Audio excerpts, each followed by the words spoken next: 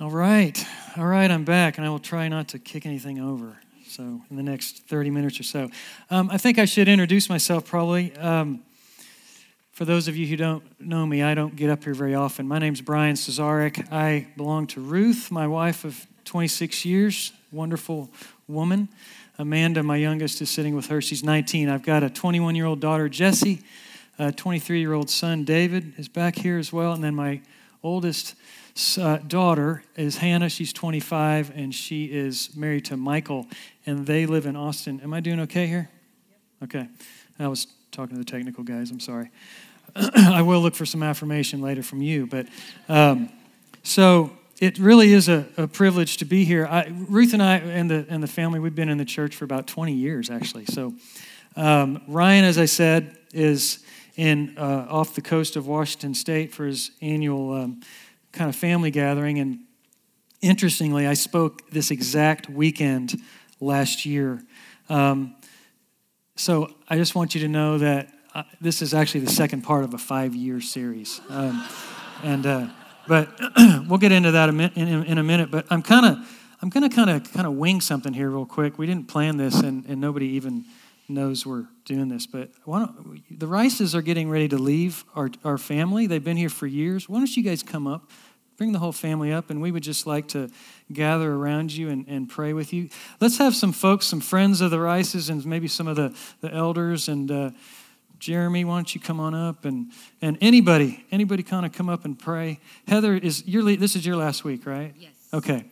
And but Jason, you're going to be here next week? Okay, good. Well, that's all right. We just need to pray for Heather, right? Because she's going with 3 kids, she says. So, but they're going to Omaha, Nebraska, and they have been here in some form or fashion for 6 or so years. You were here by yourself, and then you guys married how many years ago? 3. Come on now. There we go. Heather knows it's 3. So, but you guys have really been a blessing. When Ryan's Ryan and Kelly's anniversary deal. Looked up there and saw pictures of Jason. Jason used to play the bass up here before he has a responsibility in his life. And so it's just it's bittersweet, as it always is when people leave our family. So would you just extend your hands to Jason and Heather, and I'll just pray for them. Lord, we thank you for this family. Thank you for the blessing that they've been to so many here. And it's with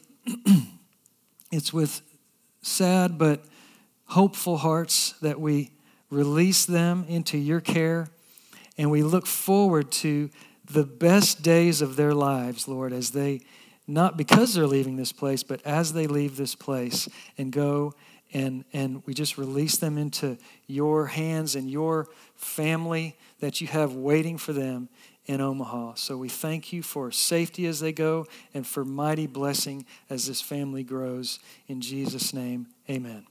Amen. All right, bless you guys. Bless you. Oh, you left me hanging there. Sorry. All right, so I wanted to start with a story today. It's kind of a funny story I like to tell, and I wasn't really planning on telling, but it kind of came to my mind a few weeks ago because it's pertinent and applicable to what we're going to talk about today. And it's a story about a pelican that we had an encounter with a few years ago. My 2 youngest daughters, and Ruth and Brittany Schultz, who used to be our administrator here, were in South Padre for a volleyball tournament. My 2 girls were on the same team, and it was springtime. It was really kind of the school year was still going on, so it wasn't summer. It was kind of cool, but excuse me. We were getting ready to leave the next day, so we wanted to take one more walk on the beach that evening, and before we left the next morning. And Ruth wisely stayed in the room because it was cold, it was windy. But so we're walking on the beach, and the first thing I remember noticing is we see this pelican, and this pelican is in the water, right? But it's down the beach, but it's out in the water, and I'm just thinking, hey, it's a pelican. That's pretty cool, right?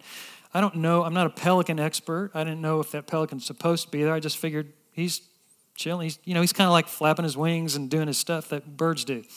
And my point is, I thought it was totally normal what he was doing. But until the surfer dude comes running out of the water straight towards us. There's a guy, he's like my age. He's like no problem if you surf and you're 50-something. But is just an older surfer guy. And he's saying, he's yelling at us. And he says, hurry. He says, call 1-800-Sea Turtles and they will come and rescue that pelican. And that's the number you call when stuff needs rescue. That's a real phone number. I was not making that up. So 1-800-Sea Turtles. So I was kind of taken aback, and I kind of grabbed my phone, and, well, first thing I said ignorantly was, I don't know why I said this, but I said, oh, does it need rescuing? Because it looked totally normal from a distance. And he kind of rolled his eyes. He rolled his eyes at me, and he said his wing is broken. I was like, oh, okay. He's apparently a pelican expert. So maybe he surfed by the pelican and saw this. I don't know. So I'm just kind of like baffled. I'm not moving fast enough for the guy. I kind of grab my phone and I go, and so that's not good enough for him. He runs right past me and he's looking for the next person who has a phone. So he's yelling at people, and pretty soon the pelican is still down there, down the way, but it's coming closer to the beach, and there's these two kids that come along, and they're like throwing stuff at it, and I see either food or rocks or something, and the guy's yelling at them, don't throw anything at the pelican, do not touch the pelican. There's people gathering, don't touch the pelican. So all of a sudden, though, there's a little conference between these three guys, and he's one of them, and pretty soon this other guy comes up, and he is touching the pelican. He has grabbed the pelican. The pelican is like fighting him. He's flapping his wings, and he's like pecking at him and stuff. And the reason the guy has grabbed the pelican is because he knows what's really going on. And what's really going on is that the pelican had caught a fish, but the fish was on a hook. So the pelican had got this hook in its beak, and whoever was fishing did not want to catch a pelican. So at some point, he cut the line, and that pelican was completely wrapped up and incapacitated by this fishing line. And so what this guy had done is I'm sorry, this is too close to me. What am I doing here? I'm going to pull this away a little bit. So he cuts the hook, pulls it out of the beak, and he completely unwinds this pelican. And what happened next was really, really amazing. It really needed like the theme from Chariots of Fire or something, for those of you who are old enough to remember that. And so the pelican, he's completely set free now, and he turns, and he lifts out of the water, and he like flies into the sunset. It was really cool. It was so cool that those three guys, no joke, these are three grown men. They're like running in the water after him going, yeah! They're like, yeah!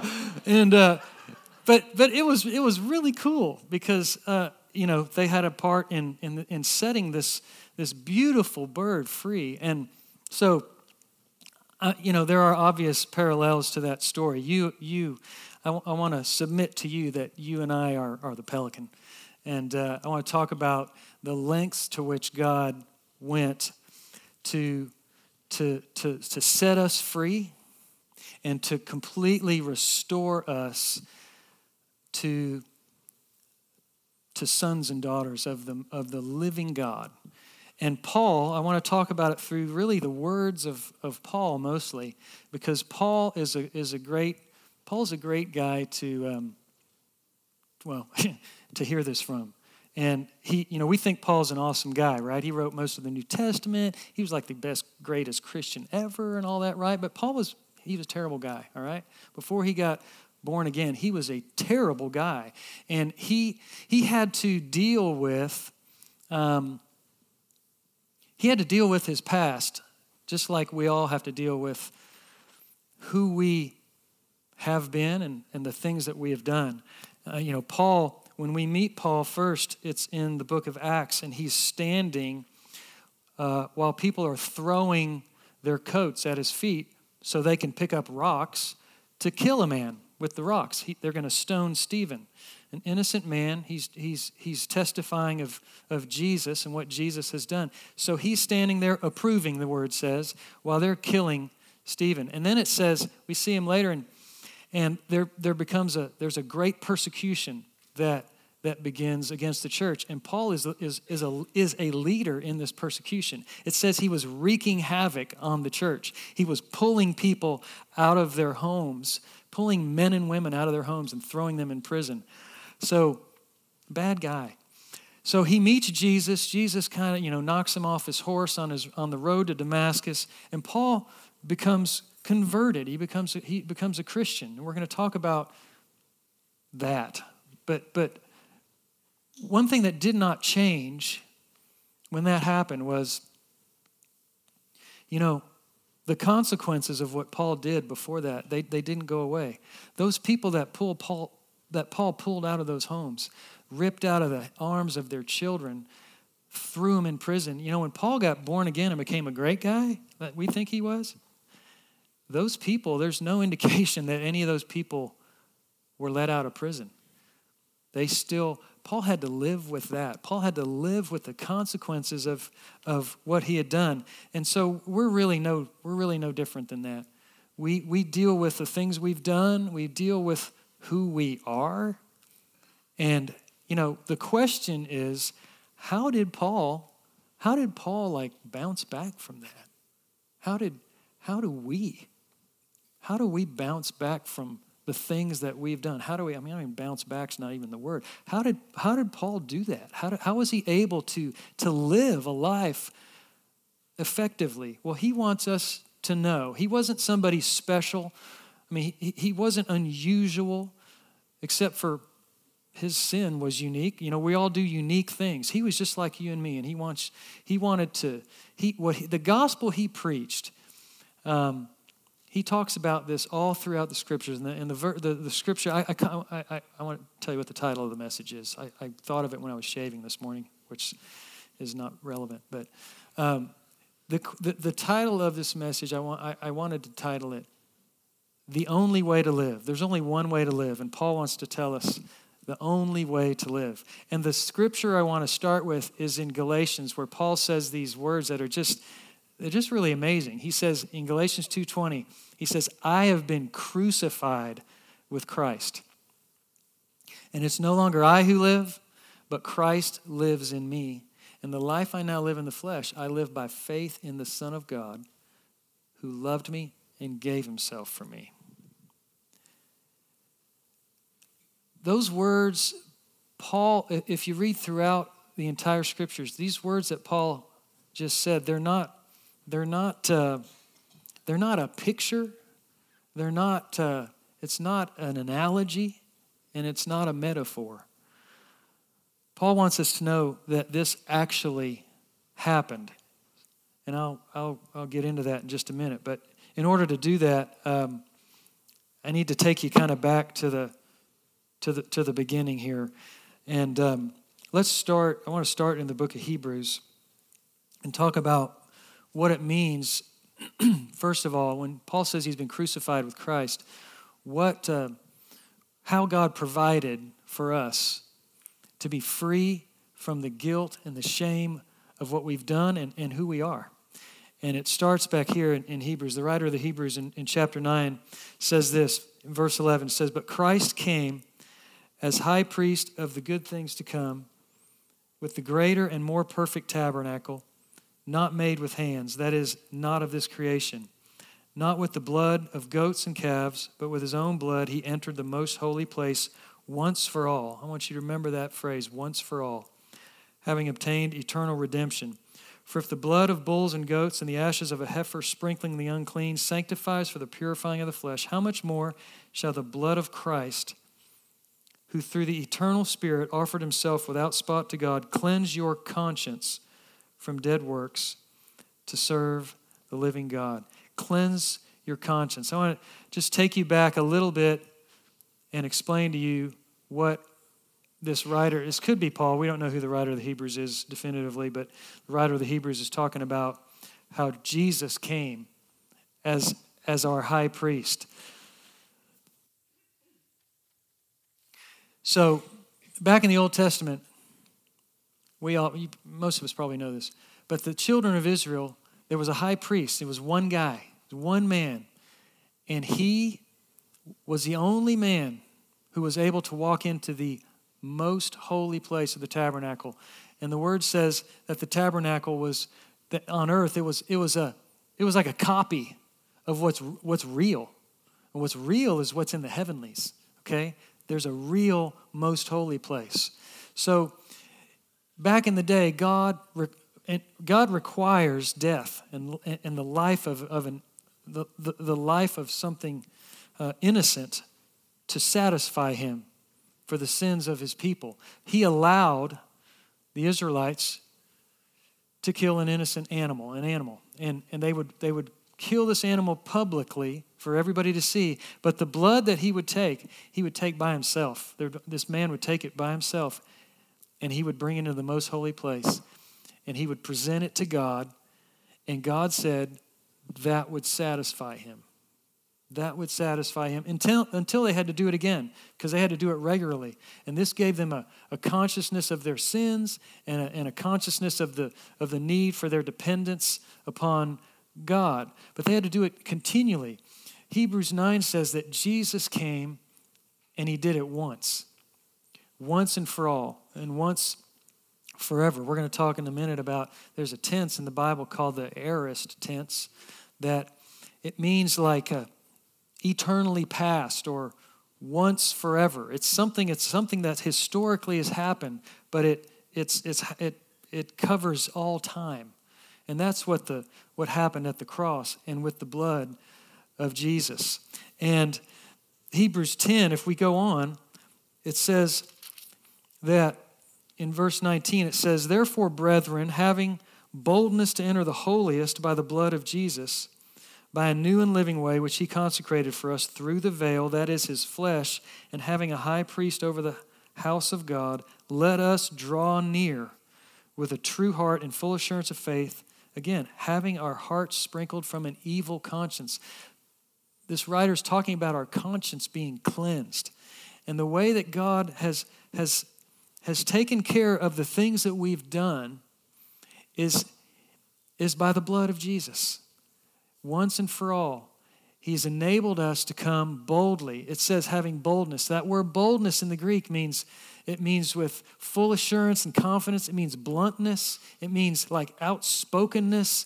Like, if we are not coming to God boldly in full assurance, I would submit to you that we are possibly under the influence of shame and guilt and condemnation. And this, what God is saying is, by the blood of Jesus, one time, he has qualified you and me to come into his presence. Now, how do we normally come into God's presence? We kind of live, we tend to do life by the way we feel, right? So yesterday, I had a great day yesterday. I didn't lose my temper. I didn't think any impure thoughts. I wasn't offended by anybody. I didn't offend anybody. I didn't, I had all that. So I can approach God, right? Because I was living right. But today, before I even got to church, right? This happens sometimes. Before I even got to church, I completely lost it, blew it. Whatever, yelled at my kids or looked in the mirror and looked at myself and thought, what a loser, whatever. That's how we normally come. But I want you to, the scripture calls that self-righteousness. Self-righteousness. When you've got different ideas about how you can come to God, when one day you feel better about and more bold about coming to God, more confident about coming to God, and another day you don't, that's called self-righteousness. God has, by his grace, enabled you and me to come boldly and enter his presence once and for all once forever by the blood of Jesus. That's why we call it the precious blood of Jesus. We say that all the time. You know, why is it? That's why it's precious. It's precious to God. God has been satisfied. And if God has been satisfied, you and I can be satisfied. That's the message of the gospel. That is Paul's message. God has been satisfied. So don't try to find some other way to be satisfied before you come to God. It's like a gift. If I were to give you a gift, sweet, that's right. If I were to give you a gift, well, you don't know the gift yet. If I were to give you a gift, it's a gift. But if I came to Brent and I said, Brent, man, I love you. Here's a gift. What if Brent said, that's nice, but can you hold on to that for a while? Do you need like your grass, your lawn mowed or anything? Or can I paint something for you? I mean, is there something, can I give you a ride somewhere? No, it's a gift. It's a gift. No, you know what? Just hold on to that. Let me do something for you. That's basically what self-righteousness is. It's trying to find a way to God apart from the way that He has provided for us. So God has been satisfied. So God's been satisfied as it relates to our sins. He's cleansed our conscience. And the early part in Hebrews 10, it says we come without a consciousness of sins. Without a consciousness of sins. So yes, we have a memory. We have a memory, right? But God's been completely satisfied. So honor the Lord. Honor Him by coming boldly based on one thing, the full assurance of the blood of Jesus satisfying God. So that's the first thing Paul wants to get across, is that, that our sins they've been washed away by the washing of our consciences, and we can come to God freely. But there's another problem to that. The other problem to that is that, we have this capacity in us still. I mean, when Paul was born again, that's what the Bible calls it. When you receive the life of God, the grace of God, receive this gift, you get born again. We'll talk about kind of why it's called that in a minute too. When you get born again, you don't lose the capacity to sin. It's kind of like, well, I want to tell you the Twinkie story now or later.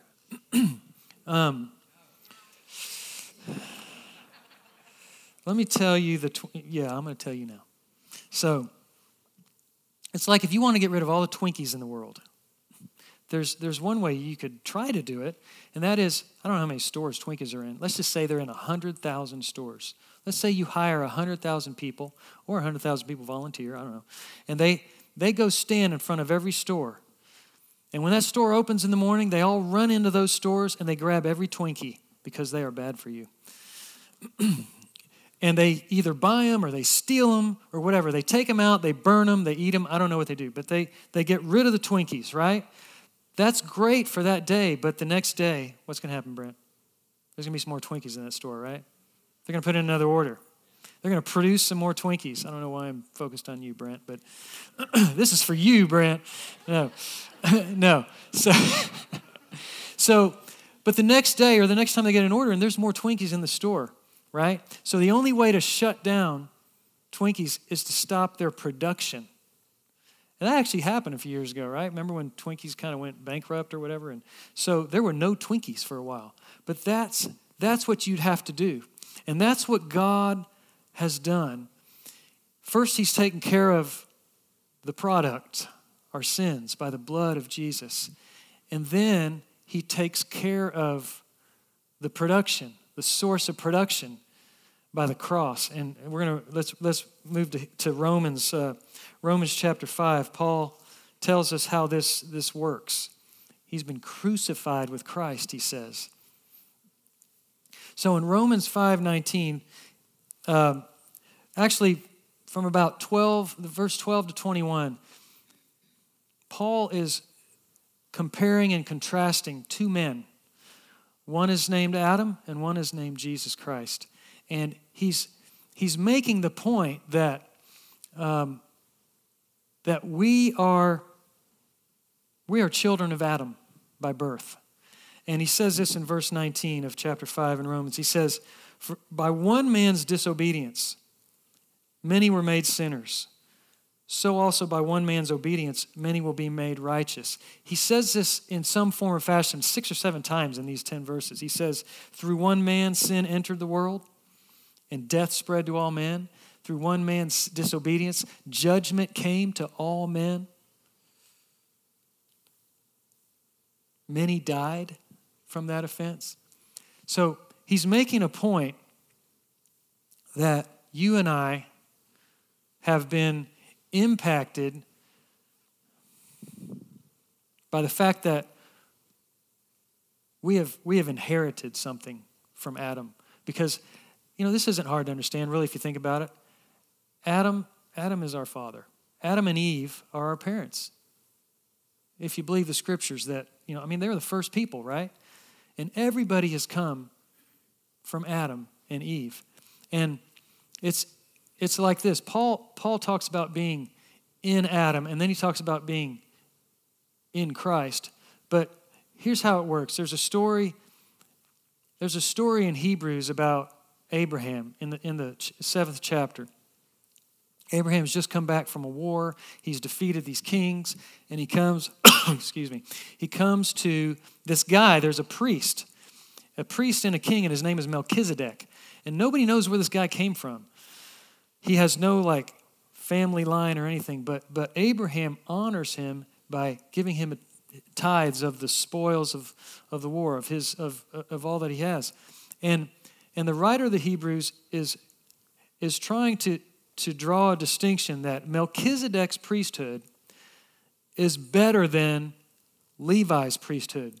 Levi is the tribe that all of Israel paid tithes to. So the way he says that is that Melchizedek is greater than Levi because even though all of Israel paid tithes to Levi, to that tribe, that Levi paid tithes to Melchizedek. But Levi wasn't even born when Abraham paid tithes to Melchizedek. But the writer of the Hebrews says this. He says, Levi was in the loins of Abraham. Levi was in Abraham when Abraham was paying those tithes to Melchizedek. So it's the same thing. When Paul says we were in Adam, that's how it was. It's kind of like, I was in my great-great-grandfather. If he would have died when he was 6 years old, I would not be here. Same thing. So we were in Adam. And Paul says that in Adam, death spread to all of us is a family thing. We're in Adam's family by birth, and there's only one way out of that family. And Paul tells us about it here in Romans 6. If you go on to Romans 6, in verse 6, it says this. Knowing this, that our old man was crucified with him, that the body of sin might be done away with, that we should no longer be slaves of sin. For he who has died has been freed from sin. So there's only one way out of sin, and it's death. This is what Paul is saying. This is how Paul was able to live a life of freedom, to live a life as a son of God, completely dependent upon God. This is how Paul was able to say that he puts no confidence in the flesh because his old man, as he calls it, was crucified. And your old man, my old man, the factory of our sins, if you will, the place where that the source of the production of sin has been crucified with Christ. That's amazing. This gospel is so amazing that Paul, multiple times, people say to Paul, well, okay, so if God is satisfied and I've died, can't I keep sinning? He got this question a few times, and the answer, it's really a bad question, but the answer really is yes. But Paul says, may it never be, because you have died. You've died to sin. All those things, all those impulses, all those things and we have an enemy too that comes and lies to us, that seeks to to cause us to look. He's always causing us to look within. Satan is always causing you and me to look inside instead of looking to God, our source of life. And Paul said that as we have died with Christ, we have also been raised with him. So Jesus was called the last Adam. Adam was called the first Adam. Jesus was called the last Adam. And the reason is because God took everything of humanity, everything in Adam, all that sin and all the death that spread through that, and he wrapped it all up in Jesus, the last Adam, because he had to do away with that race of mankind. And he put it on the cross and he crucified it. He crucified you and me. And this tense I'm talking about this is a fact that is historic. You were there when Jesus was crucified. And we can believe that, right? We can believe Jesus was there. We can believe those two thieves on the crosses were there, right? But our crucifixion was much more intimate than theirs. We were with Christ on the cross. And our old man was crucified. Now, as we identified with Christ, with Adam in sin, we also identify with Christ. Before the cross, you see a lot of in Adam. I was in Adam, but after the cross, you see Christ in me. Christ in me. We were raised. We were raised to new life. That's why Paul was able to say, if any man be in Christ, he's a new creation. I mean, he's not talking metaphorically here. This is a spiritual reality that happened to you and me. You died, and I died, and we were raised to new life, new creations. So, what does that mean to us? How do you walk that out? That's the question, because I know what you're thinking. You're thinking that, well, I don't have just all these holy impulses all the time. That's not the kind of things that I think about all the time, right? We've got lots of things coming at us. Lots of things coming at us. So how do we do that? Paul says, a little further down in this chapter, I want to tell you about an important word. The word is reckon. In verse 11, he says, likewise, you also reckon yourselves to be dead to sin, but alive to God in Christ Jesus our Lord. So reckon. We all know that word reckon, right? We usually hear that word. It's usually like a cowboy saying it or a farmer. It's like, I reckon I'll go down, grab the filly and run down to the watering hole. You know? I don't know where that came from. But reckon in the Greek means, it's actually it's a good usage of the word in that context. In the Greek, it's an accounting word. It means to faithfully account for something, in the sense that, if you got $10 in your pocket, a faithful reckoning of that is I've got $10 in my pocket. I can tell you I got $15 in my pocket. That's not reckoning. It's a bookkeeping term, so it's math. And this is, the cool thing about it is math is about the only thing on the earth that a human being can do that's exact, right? I mean, there's all sorts of other stuff, art, and, people have different perspectives of history and things in philosophy and all that, but math is, it's like 1 + 1 = 2, right? All the time. 2 + 2 = 4, right? 3 + 3. Thank you. In the first service, I said 1 = 1. I practiced this quite a bit, and I couldn't even get past 1 + 1 = 1. Equals 2. See, I did it again. So anyway, math is an exact thing. And so here's what Paul is saying. Faithfully reckon what has actually happened to you.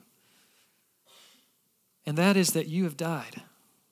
You have died, and you've been raised to new life. Well, what do I do? What do I do when impure thoughts come to me? You say, I reckon I'm dead. I'm alive. I'm alive to God. When impure thoughts come, when shame comes, when guilt comes, when you want to be offended, when you want to impress people, listen, you're dead to that. Those are all works of, Paul calls them works of the flesh. We are dead to those things. And the flesh is only good for one thing, and that's sinning and dying. And God took care of the flesh by crucifying it with Jesus. So the end of that is that God has restored you and me. And we are now fully restored sons and daughters of the living God. It's as if Adam, our father, would have chosen correctly. You know, God is the most free being there is. He's completely free. And he made people in his image, the word says. And he put them in a perfect place. And a perfect place to God involved the possibility of a poor choice. Because a perfect place involves freedom. A relationship with his children. He wanted sons and daughters. So he had to create them free. God is not a love robot. He doesn't love you just because he's God, and that's what he does. You know? He's a person. He's a person, and he wanted relationship with sons and daughters. And this is really what happened. Adam and Eve in the garden, there were lots of trees in the garden, but there were two special trees. One was called the tree of life. Life was all in that tree. And what it would have looked like should Adam and Eve have made that choice, is, you know, they were created morally really neutral. God did not create them holy, and he did not create them evil. They had no knowledge of good and evil. I mean, it's hard to imagine, but imagine that you're a 30-something-year-old person and you have no knowledge of good and evil, but you have a Father who knows all. What God was looking for were sons and daughters who would, as they walk through life, they'd walk through life with him, and they'd come to a crossroads. What do I do? What should I do? What decision should I make? Father, what should I? Oh, okay, yeah, I should do that. That brings me life. Okay, so God was seeking dependent, a love relationship with sons and daughters who were completely dependent upon him. But unfortunately, what he got was because he gave Adam and Eve a free will and a choice, there was a possibility of a bad choice. So unfortunately, at some point, they chose to eat from the knowledge of good and evil. And what came from that was that they became what you could call, I guess, a fully developed man and woman, fully developed in their capacities. They became wise, it says. They became smart. They probably were good people. But they were completely outside the life of God.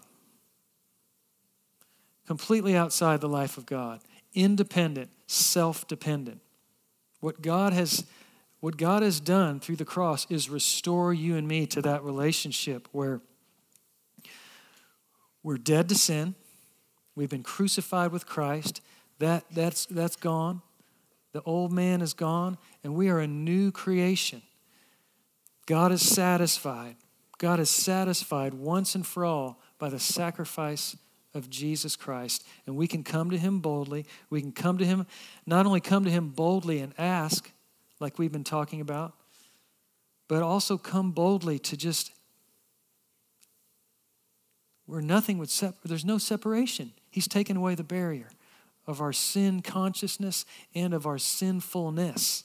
He's taken it away so that we become, again, dependent sons and daughters of the living God. So it's like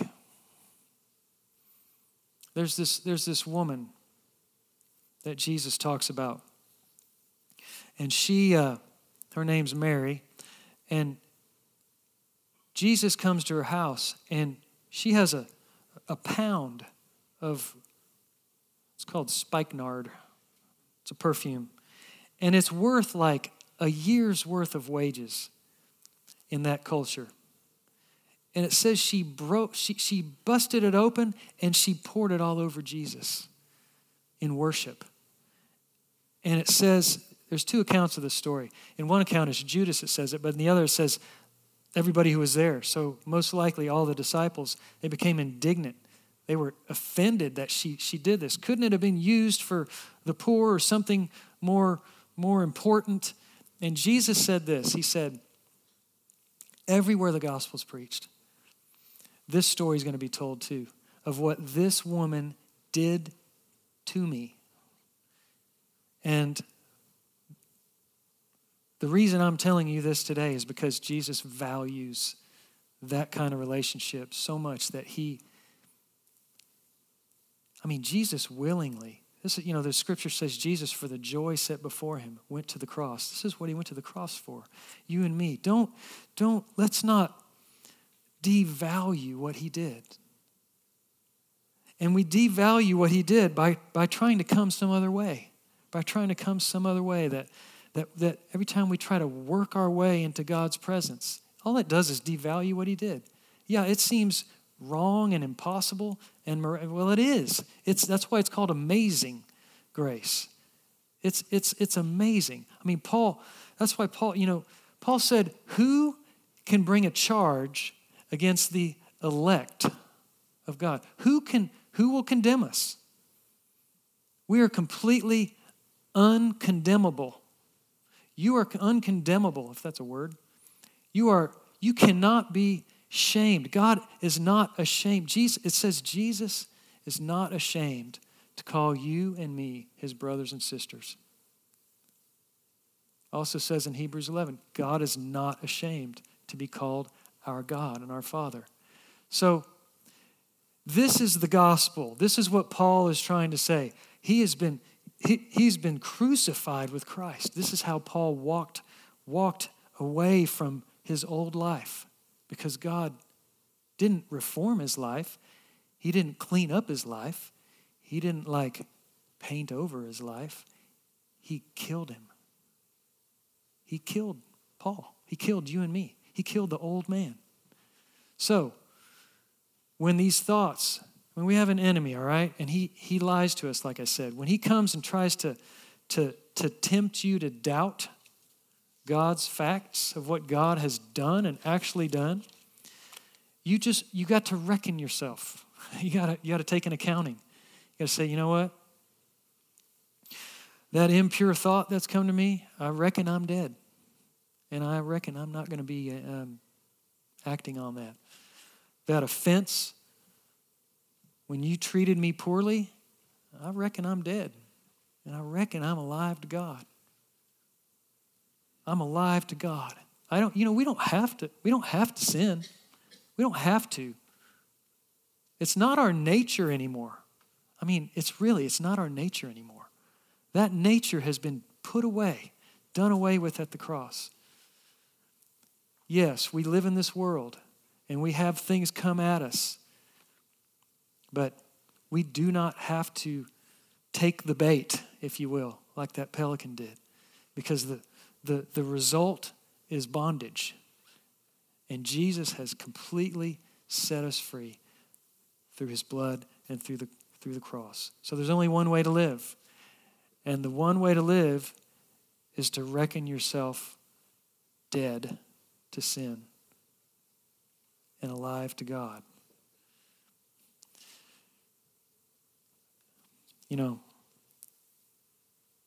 Going from there, like that woman, we're gonna sing another song here, and it's just a song, but it's an opportunity, one of many that you and I will have as we walk even through this day, to really pour out our lives to God.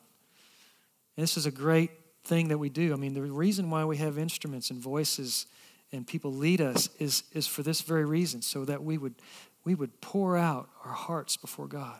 Say, Lord, I belong to you fully. I completely belong to you. Nothing can separate you and me from God. There's nothing that can come in between. And now we are completely free to pour out our hearts and our lives before him. Not just in song, but our very lives. And it's really kind of an adventure. It's unpredictable because it's a relationship.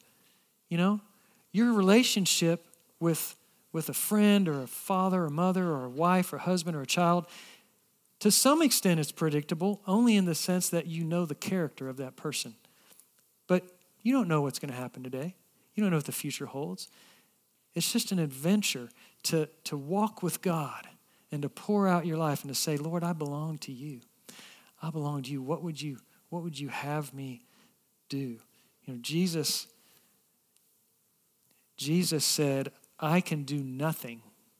Jesus was a son of, he was the first begotten Son of God. He was originally the only begotten, but then it said he was the firstborn from the dead, right? So he was the first.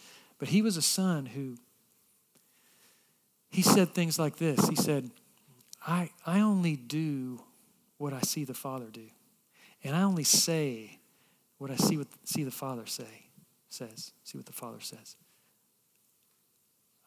And he says, apart from me, you can do nothing. That's why Paul said he put no confidence in the flesh, because the flesh was dead. It was good for nothing. That's why Paul said it was okay. It was fine. His weakness was fine. He was a super talented guy. But he would rather glory in his weakness, that God would come and fill that strength. He came, he said, not with persuasive words of wisdom, but in the power of God. You and I have been raised by the power of God to new life. So I want to, when it comes to these things, we talk about Paul, we talk about us. I would ask, is there anybody that's, dealing with shame or has dealt with shame? I just think it's everybody. We all, this is the battle of life is living in freedom. Freedom from our past, freedom from our sins, freedom from our capacity to sin.